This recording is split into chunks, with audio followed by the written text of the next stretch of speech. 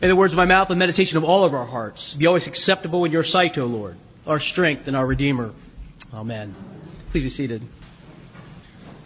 It is a most unfortunate reality in life that when we are most in need of learning, we are least amenable to it. It's not the special privilege of young people, but they do sometimes seem to have a quality of defiance that sometimes wears out on us. But we all do it. We all reject or are resistant to learning at sometimes when we most need it. And so we, in our pride, refuse sage advice, oftentimes instead of considering it.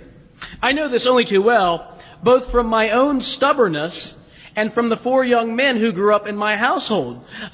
We have demonstrated this over and over. And being a preacher and a former lecturer, and I still do some lecturing as well, I've often heard my son say things to me like, "It's not Sunday, Dad," or "Save it for your class, this isn't the time." It's funny that we use the word sermon and insult. Unless we're talking about an actual sermon or an actual lecture, we use these words almost derisively, don't we? I mean, it's almost insulting whenever we use the word, unless we're talking about an actual sermon or an actual lecture. Like, the last thing I need right now is another lecture. Or, stop, I don't need you to preach, please, I don't need to hear that.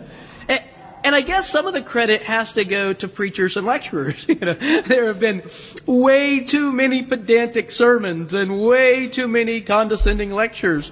Times where persnickety kind of, use of minutia and whatever. Preachers who have droned on and on. I'm not naming names here, and neither are you. But we do this, right? And it gives sermons and lectures a bad name. Last thing I need right now is another lecture.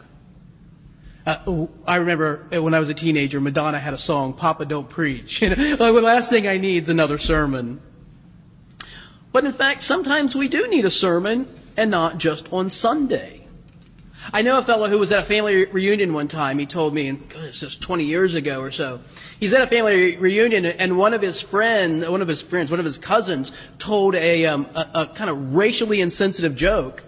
And my friend said, I felt like really awkward for that moment, I didn't laugh at it because it was offensive, but do I say something about it? And so he said, I did. I decided it would be wrong to be silent. I told my cousin, that's inappropriate and it's not Christ-like at all. And he said his cousin's response was, all right, save it for Sunday, preacher. Get it later. But sometimes we do need sermons, and not just in a church. And sometimes we need lessons, and not just in a classroom. Most of life is learned outside of a classroom, isn't it? And it's only our pride. I don't need another sermon. I don't need another lecture. Well, sometimes we do. Sometimes we do need another sermon. And we do need another lecture. Because we have poor thinking. Sometimes our thinking needs to be corrected. Sometimes, I know, perish the thought, we need to change our minds. Sometimes we need to rethink. When Jesus' first words that he proclaims in Mark's Gospel, repent for the kingdom of God is at hand. Metanoeo, to have an afterthought, rethink, to correct our thinking. And it would say to Jesus, save it for Sunday. No, we need it at other times. The book of Ecclesiastes we've been working through for some number of weeks, and we finally come here to the end of it. And I suggested that in some ways we could look at Ecclesiastes like a collection of lectures, like some student who took copious notes and put them down and kind of formed them for us as if the teacher himself was giving it. And that maybe this teacher was perhaps, as he identifies himself, the king of Israel.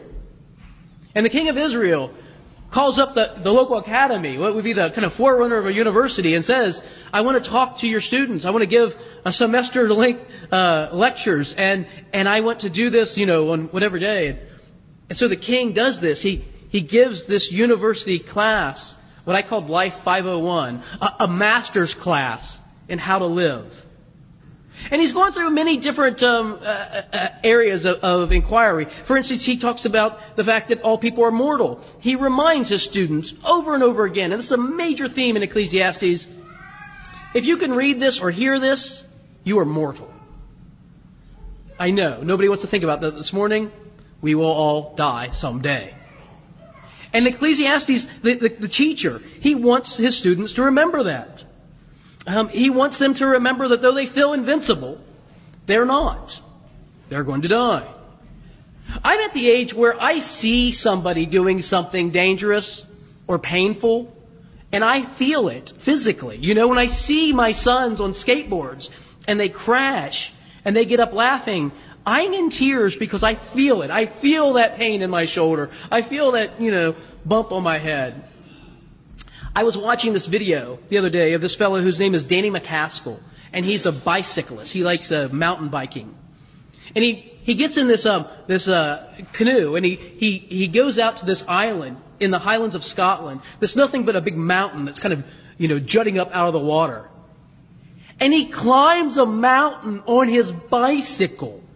I mean, this would be a mountain that would be hard to climb with your hands and feet. He is on the back wheel of a bicycle, jumping up this mountain, pedaling where he can, bouncing where he has to, jumping over top of these big, chasms. And he gets to the top of the mountain, and there's a long ridge that runs down this island.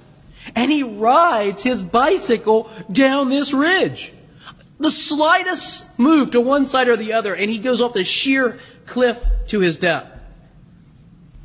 I think he likes the danger because he forgot that he could actually die. That this is a real possibility. Kohelet, the teacher of Ecclesiastes, says, I hate to bring you bad news, but here it is. Someday you will die.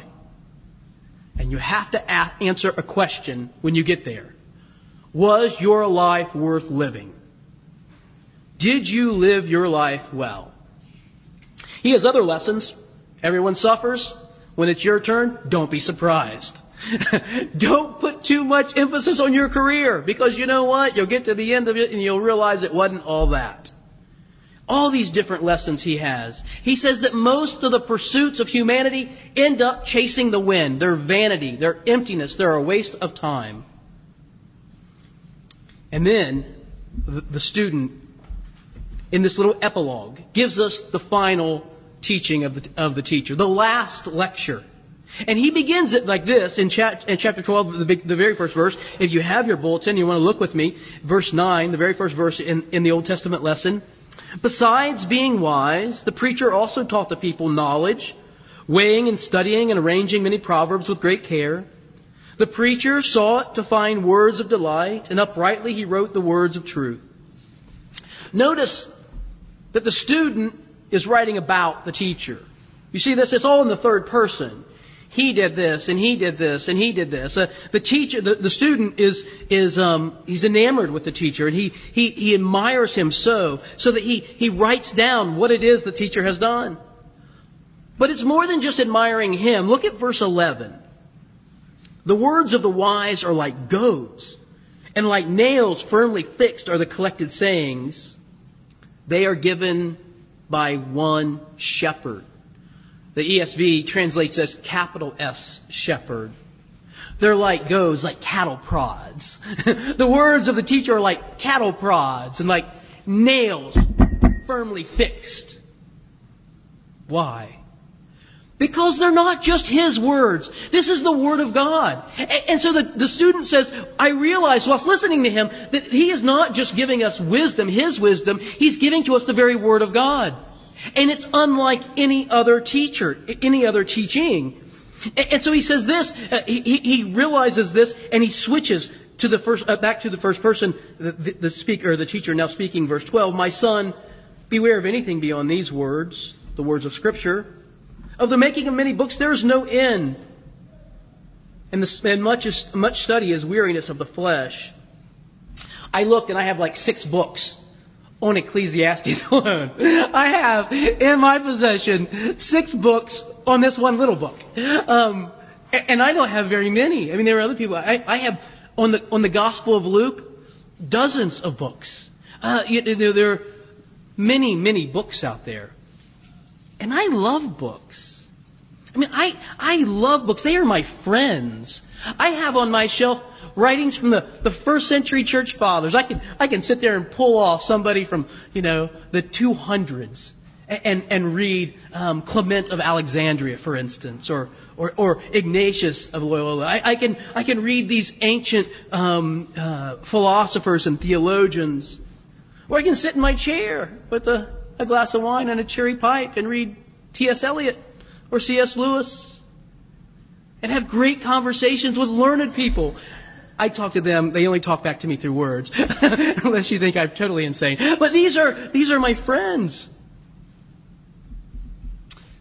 The teacher says there are a lot of books. And I don't think he's deprecating them. I think he's saying pay attention to the book. Don't allow your many books to outweigh the book. Keep this one as the primary learning. This is, John Wesley said he was a homo unus libri, a man of one book.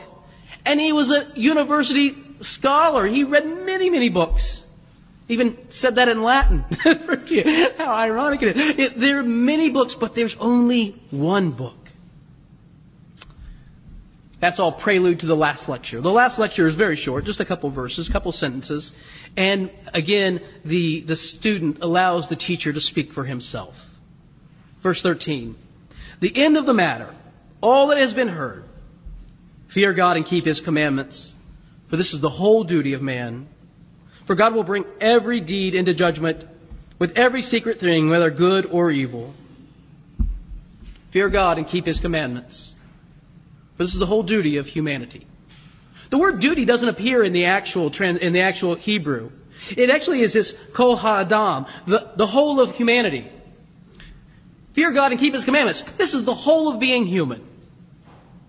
Not just duty, obligation, but it's the whole of real life. It's the whole of life.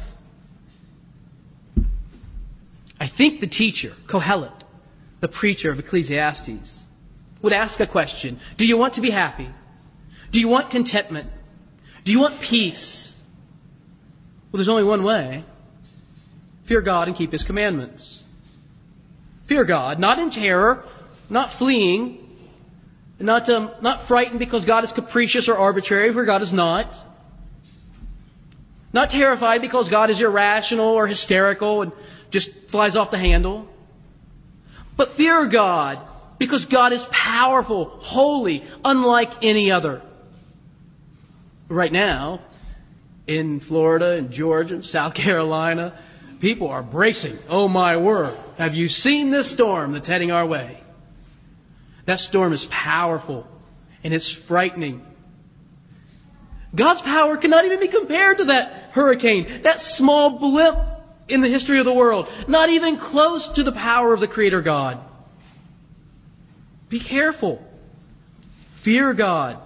Pay attention. Give God His due weight. And keep His commandments. Because His commandments are not burdensome. Oh, read through the 119th Psalm sometime. 119th Psalm was the ABCs for children in Hebrew. They were to learn their alphabet. And while they were learning their alphabet, they learned these little poems. They're about loving God's commandments. Not keeping them because I have to. Not doing it out of a sense of duty. God has these, arbitrary laws. This is what I want you to do. I have no reason for it. No. All of God's commands are good for us. That's why we keep them. Keep the commandments of God because they're in your own good self-interest. And in mine. Ellen Davis sort of sums up this last lecture of the Kohelet, saying this. She says, Kohelet takes the grand tour of life, and in the end comes up with no genuinely new sources of meaning for human life. For all his genuine sophistication, Kohelet's final wisdom is the same teaching he learned as a child at home. The fear of the Lord is the beginning of knowledge. A few years ago, I was a full-time professor at Ohio Christian University, and I came across this lecture given by this fellow named Randy Pausch. That's how you say it. Pausch. Randy Pausch. He was a professor at Carnegie Mellon University in Pittsburgh, and he taught computer science. At the time of the last lecture that he gave, I think he was 45 years old. And every year at Carnegie Mellon, they have this event. It's the last kind of convocation of the year. They have all the senior students together in the auditorium, and a professor is selected. If hypothetically you had a last lecture to give, what would you say to your students? And Randy Pauck was asked to give this last lecture this year, 2007, I believe it was. And he gets up to tell about the last lecture and remind the students what it's about. And he says, this is a hypothetical event usually about your last lecture. What would you say to your students? He said, but in this case, it's not hypothetical at all because I have pancreatic cancer and my doctor has told me that I only have months to live. He was the picture of health to look at him. Strong, vibrant. But he put this CAT scans up on the screen so everybody could see that indeed he was telling the truth.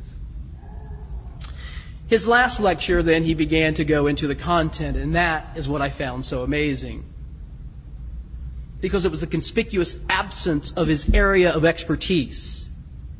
He did not talk about computers or science or about, the wonders of electron flow theory or about the beauty of semiconductors. He didn't talk about anything like that except for to say that he had a lot of fun working with computers. He talked about life and how to live life well. He talked about being happy and having a sense of adventure, about being a Tigger and not an Eeyore. He talked about, I feel bad for the Eeyores. He talked about being kind to people and being compassionate, about being respectful and being humble. At the end of the lecture, he says to these students, he says, and as important as I think all of this information is for you, I'm not even giving it for you. I'm giving it for 3 people. And he put up on the screen this picture of him out on a swing set. One of his children is on his shoulders and 2 of his children are underneath his arms. And he says, I'm giving it for them.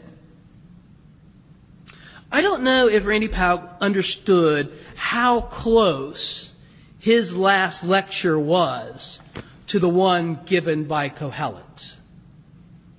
But indeed it was. Recognize your Maker and live rightly. Do these 2 things because that is all that matters. In the name of the Father, and the Son, and the Holy Spirit.